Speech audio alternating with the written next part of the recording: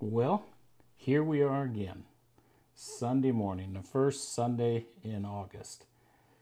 I don't know about you, but it's traveling by so fast. Where did July go? I swear I picked up a member of our church this morning, and I pick him up every Sunday morning. And first thing he always says to me every Sunday morning is, well, how was your week? And I said, I think I'm trapped in Groundhog Day. Because didn't we just do this yesterday? Didn't I just pick you up yesterday? That's how fast the week goes by. I just can't believe it. Maybe it's because I'm getting old. I don't know. Sometimes it seems like America has gone absolutely crazy. If you watch the news and see all that's going on, time is flying by. And I believe that we are in the time where Jesus Christ, our Savior, is going to return for His church. I don't think it's far away. I think it's very, very close. And we need to pay attention to all that we're learning in our Bibles, and we need to come to church and come to our Bible studies and learn all that we can about the oracles of God, to know all that we can know about who Jesus Christ truly is. The Bible tells us that He was the son of David. And that's who we've been looking at over the past couple of months here, is the life of David. And now we're into King David. He is now king, and he's soon to be king over all of Israel. It's very interesting. It's a very interesting study. And I hope that you've been enjoying it as much as I've been enjoying bringing it to you. God bless you. This is our study on King David. I hope you enjoy. Come out and see us here at Tuolumne City Community Baptist Church sometime. God bless.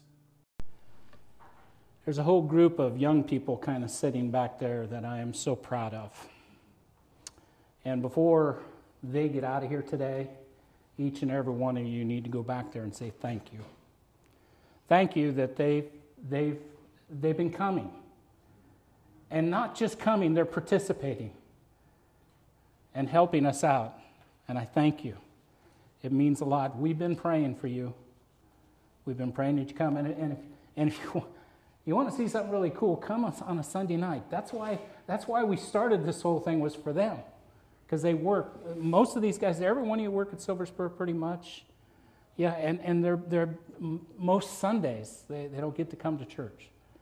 So we've done this for Sunday night, and they're just having a blast, and I'm having a blast because they ask a lot of questions, and I get to go, I don't know. Let me look that up. But it's good. And I just wanted to start off by saying thank you.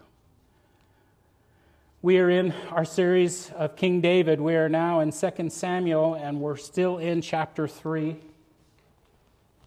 Last week, I was hoping to get through both chapters 2 and 3, but I think I over-expounded on many points. Sorry.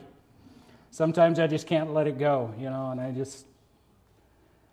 But there's a reason.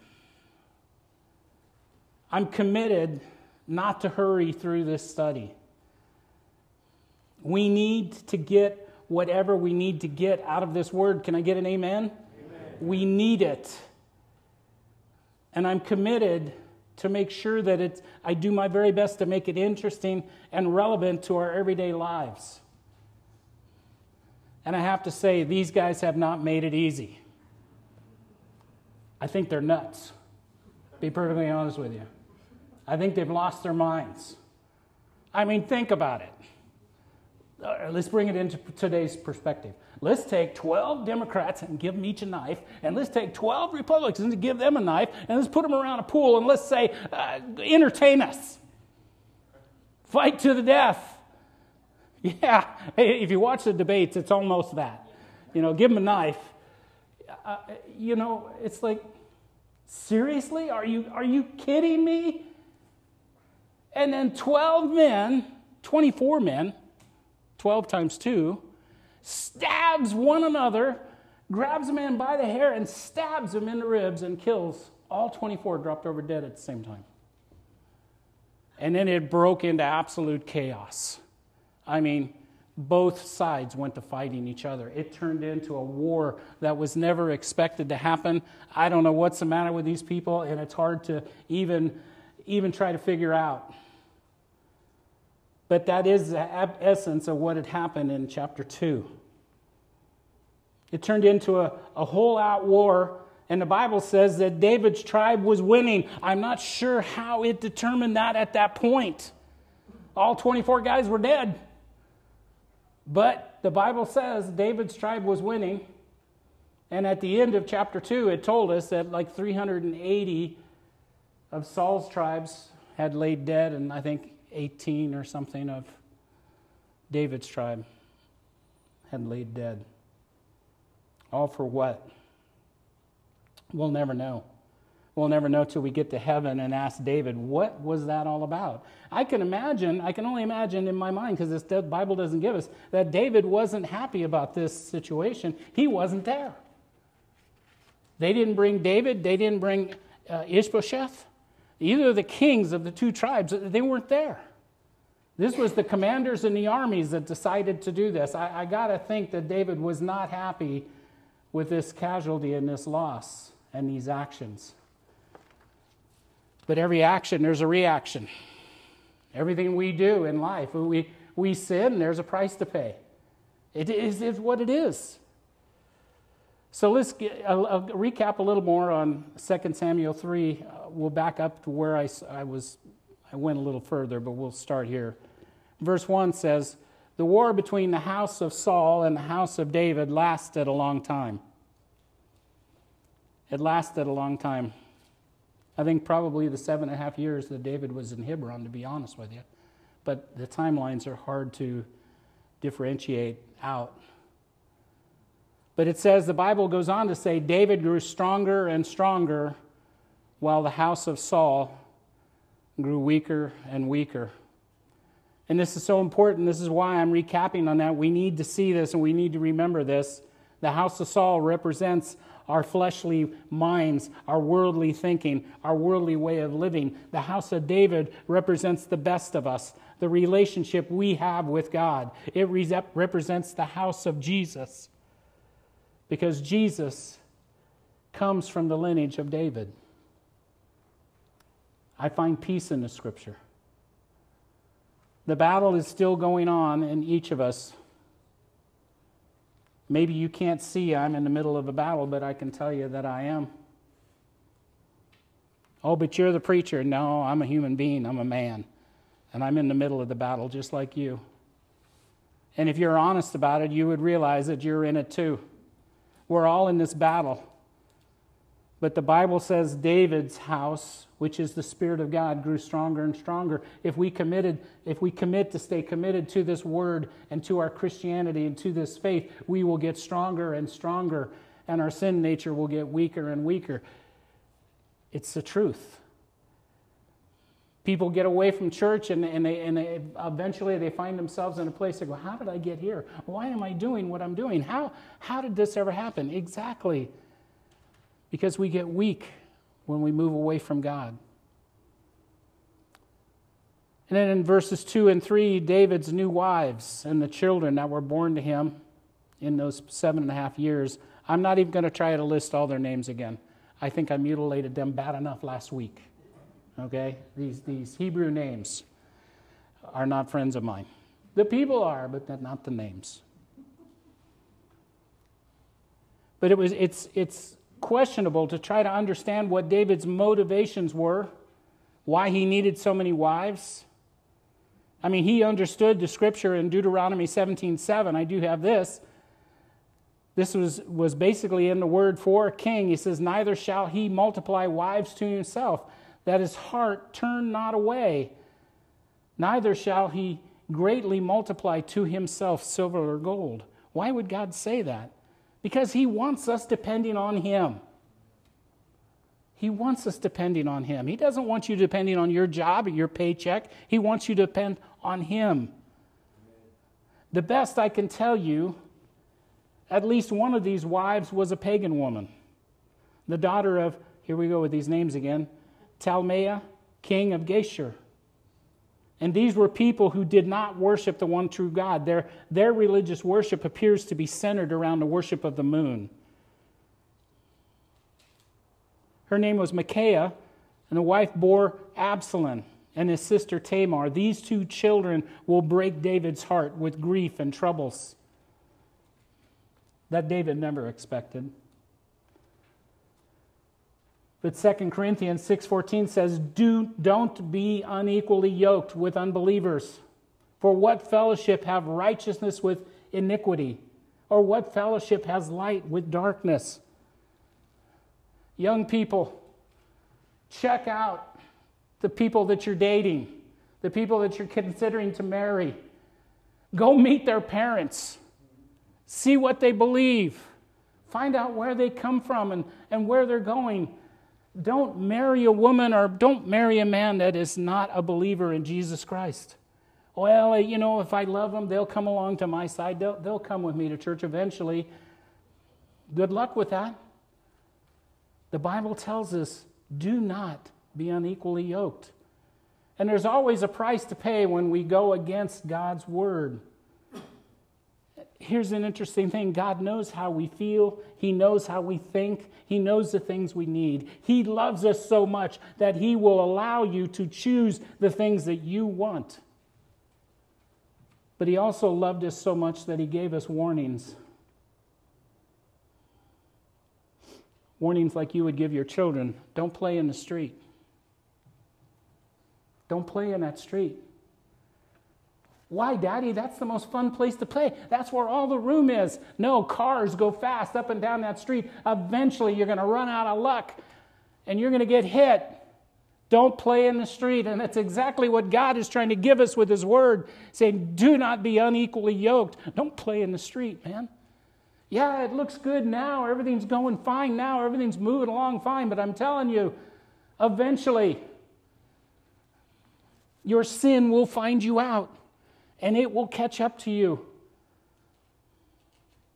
And I know we talked about this last week, and I probably expounded on it way too long, and I'm going to do it again because I think it's that important. I feel we need to talk about it again. We look at David's life. Honestly, I'll be honest, I'll set the preacher side aside, and sometimes I'm shocked to see what David would do. Some of the decisions that he made. It shocks me. But see, we have to be careful. His dysfunctional life, we tend to compare our lives to. We know that David was a liar. He was a killer, a cheater, especially when it comes to his many wives. We know that God said he was a man after His own heart. You can find that in Acts 13. I know what you're thinking, like, oh man, I'd like to study. I'm nowhere near as bad as David. I mean, I don't lie, I don't cheat, I don't steal, I don't do this stuff. I'm not going around killing people. And I'm telling you, if you're comparing yourself to David's dysfunction, you're all wrong. You've missed it. You missed the point to the whole series. We can't do that. We can't compare ourselves to David's dysfunctional way. We just can't do it. Sin is sin. And we must see it, and we must acknowledge it, and we must repent from it. We need to compare ourselves from what God loved about David, and that was his virtues. David was a prophet, a singer, a songwriter. He was a lover of God, a dancer before God, a communicator with God, a man of prayer, a man of passion. David was passionate. We're going to see some of his passion this morning. He was a passionate man about how he felt about people, about his kingdom, about God. David was so passionate about it. And he was a fearless warrior. He was a giant killer. Have you killed any giants lately? Maybe drug addiction, alcohol, your sexuality, all the things that we fight in this life, those are giants. And we need to be giant killers. We need to be a fearless warrior. David was the best of men. But we have to understand, he was just a man. And we must not compare our lives to David's dysfunction, but we must compare our lives to David's godly virtues. You got to be a man of prayer. You've got to be a woman of prayer. So I won't elaborate on that too long. I want to save myself some time. Let's move on to verse 6. Now, during the war between the house of Saul and the house of David, Abner had been strengthening his own position. Okay, I got to explain a little bit because some of you are just coming into this. You know, you haven't had 10 weeks of David. Abner is the general in Saul's army. Now, we know that Saul has just died. Him and his sons died on Gilboa. And Abner was the general of that army. He's the first man. He's the one who right now is running the country because he took Saul's youngest son, Ishbosheth, which we're going to realize that he wasn't much of a man. Certainly wasn't a leader. And we got Abner behind him, playing all the rules, saying all the things to say, and do what this, do that. Abner was running the country, and he was strengthening his position. And that's why it says what it says right after that. It says he was strengthening his own position in the house of Saul. Now Saul had a concubine named Raspeth, daughter of Aiah. And Ishbosheth said to Abner, "Why do you sleep with my father's concubine?" You have no idea how mad that made Abner. Oh, he got fired up. So what was going on? Well, there was a power struggle going on here. In normal things, a situation, a new king would either take the concubines and the wives of the past king all unto himself, or he would get rid of them. And so I believe it could have been a political move on Abner's side by taking Saul's number one concubine unto himself. It could have been a political move showing his strength, that he truly is the one running the government. Or it could be that he fell in love with her, that she was a beautiful woman. I mean, the way he got upset about it, I tend to think that maybe he was just in love with her, and he didn't figure that Ishbosheth, this kid of 40 years old, had any right or reason to say to him, "Why do you take one of my father's concubines?" Because technically, if he's the king, those concubines are his. Does that make sense to you? So now we're kind of understanding where this argument, but see, God uses everything. This is so interesting. Look at verse 8. Abner was so very angry because what Ishbosheth said. So he answered, he said, "Am I a dog's head on Judah's side? This very day I am loyal to the house of your father Saul and his family and friends." I mean, he said, "I haven't handed you over to David, have I? Now yet you accuse me of an offense involving this woman. May God deal with Abner," he's talking in the third person here, "be it so severely, if I do not do for David what the Lord promised him on an oath." So it's obvious here that Abner knows that David is to be the king of all of Israel. And he's holding off, obviously, for political reasons. I don't know exactly why he was holding off and keeping this all to himself the way he was. But he goes on to say in verse 10, he says, "And transfer the kingdom from the house of Saul and establish David's throne over Israel and Judah from Dan to Beersheba." And Ishbosheth did not say another word to Abner because he was afraid. This is the kind of man that Ishbosheth was. He was a man that probably lived in fear. I mean, he wasn't in battle with his brothers when his brothers got killed. There's got to be a reason why he wasn't there. He was a 40-year-old man. Should have been fighting in the army with the others, but he was not. It's amazing to see how God uses everything. This complaint by Ishbosheth is what set Abner into a fit of anger, and it was exactly what God had ordered. Because God has the ability to move in our circumstances. Can I get an amen? God has the ability, even if the thing looks like it's making you mad, Michael. It's making you mad, the things they're saying. I mean, it's mad, it's wrong. But God could be using that very thing, to turn it all around, to turn this whole thing. God's plan. Can you see God's hand in this? It's just absolutely amazing to me of what's happening here. So let's look at verse 12. It says, Then Abner sent messengers on his behalf to say to David, Whose land is it? Make an agreement with me, and I will help you bring all of Israel over to you. Wow, he was serious about this. I mean, this feud has been going on for some time now. And all of a sudden now Abner is ready to just turn it all over to David. That just amazes me. I think Abner probably had some political moves in there too.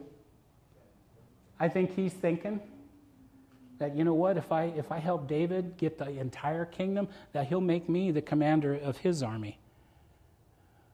I know there's Joash that's over there, and I got to deal with him, but I'm not going to worry about him right now. I think if I help David with this, I'll become the number one guy. I'll become the guy right behind the throne. I think Abner had some lofty ideas of what was going to happen here. So in verse 13, David said, Good, I will make an agreement with you, but I demand one thing of you. Do not come into my presence unless you bring Michal, daughter of Saul, when you come to see me. Do you guys remember this one? Do you remember this wife? This is back when David was what, 15? And Saul gave to David Michal, his youngest daughter, because she was in love with David. She had saw David, had fancies for him, and she loved him, is what the Bible tells us. And so originally Saul was going to give David his older daughter, but it didn't work, but she was already spoken to by another man. But the younger daughter, Michal, she loved David. So Saul thought, well, this is one way that I can get David killed off a little faster. You can have my daughter if you go give me 100 foreskins, Philistine foreskins. You guys remember that? And what did David do? He brought him 200. See, he was figuring, I'm going to get David in the middle of the battle with the Philistines, and I'm going to get David killed by a Philistine warrior. I'm going to get David, to do this, and it'll kill him off. Well, then what happened with that? It didn't work. He went out and got 200 foreskins, and Saul had to give Micah over to David. So he sent a couple of his big bad warriors over to kill David. Micah heard about it. She snuck David out of a window. You guys remember that? And David snuck out and took off running. Now he's gone. Saul didn't get to kill him again. So Saul was so angry that he took Micah away from David, and gave him to another guy. Gave her to another guy. It was unbelievable, actually. Maybe this is partly what we have, why we see David with such a problem with so many wives. I don't know if that had anything to do with his thinking. I don't know what was going on with what David was thinking. But it was an unbelievable situation. So he gave Micah, David's bride, to Peli, son of Laish, all because Saul was angry. What began as a celebrity marriage now involves a whole series of dramatic events, and ultimately maybe causes David to choose all these different wives. So here he is now. It'd been probably 15 years has gone by. Michal has been with this other guy all this time in a loving marriage. And so here's David saying he's already got like 7 or 8 wives, I don't know. And he says, hey, you want me? You want to make this peace? You bring Michal over to me. or don't even come and see me. Now, maybe this was another political move on David's part. He wanted to see exactly how much strength Abner had, how much control he actually had of the Israelites. Because Ishbosheth is the king. He could say, no, you're not taking my sister. No. She's already married. She's been with this guy for years and years. You just leave her alone. No, you're not. Abner probably would have killed him, be my guess.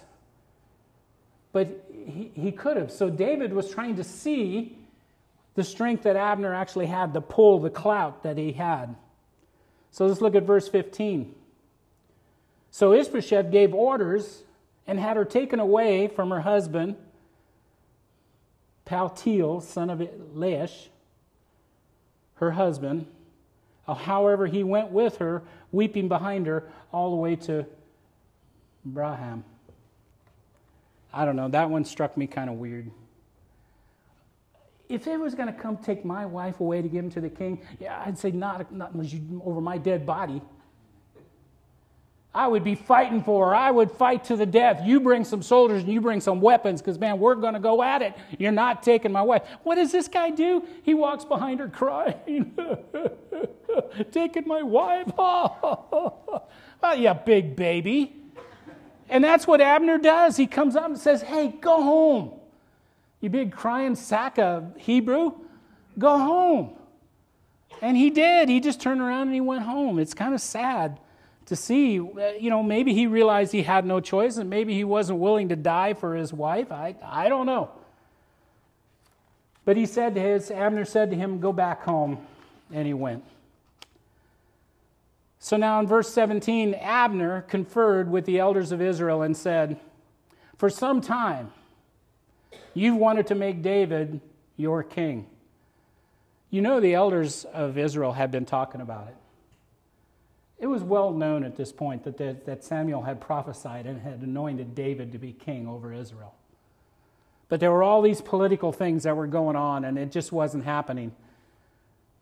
So he says here in verse 18, he says, now do it. For the Lord promised David, by my servant David, I will rescue my people Israel from the hand of the Philistines, from the hand of their enemies. So Abner now is really the advocate for David. Verse 19, Abner also spoke to the Benjamites in person, and he went to Hebron to tell David everything that Israel and the whole tribe of Benjamin wanted to do. When Abner, who had 20 men with him, came to David at Hebron, David prepared a feast for him and his men. It was a welcoming party. He said, yeah, I can see what's going on here. I can see what's happening. This is the hand of God. Then Abner, verse 21, said to David, let me go at once and assemble all of Israel for my lord the king, so that they may make you a covenant with you, and that you may rule over all that your heart desires. David sent Abner away, and he went in peace. Verse 22. Just as David's men and Joab, you remember Joab? Joab now is David's commander. Joab is David's nephew. Do you guys remember that? David's nephew. He had 3 brothers. Joab was one of them. 3 nephews. Joab returned from the raid and brought with him a great deal of plunder. But Abner, no longer with David in Hebron, because David had sent him away and had gone in peace. When Joab and all his soldiers with him arrived, he was told that Abner, son of Ner, had come to the king, and the king had sent him away, and he had gone in peace. Verse 24, so Joab went to the king and said, what have you done? Look, Abner came to you. Why did you let him go? Now he was gone. You know Abner, son of Ner. He came to deceive you, to observe your movements, and to find out everything that you were doing. You understand? Can you kind of see what's going on? We got a political struggle going on here. Joash here is the commander of David's army. He wants to remain commander. He wants to remain the number one man. If Abner comes over, is probably older and stronger and is going to take him out. Abner killed his brothers. You guys remember that? Just last week, Abner had killed his brother. Even though Abner didn't want to kill his brother, he did because his brother wouldn't stop chasing him. And finally, Abner stopped and hit him with the butt of his sword, and it went right through his body. And it killed him. Joab then left David, and he sent messengers after Abner, and they brought him back from the cistern at Sirah, but David did not know it. Now when Abner returned to Hebron, Joab took him aside to an inner chamber as if to speak to him privately.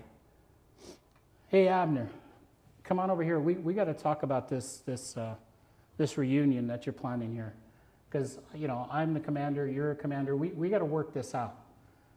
It made sense. So Abner, without even thinking, went in private with him.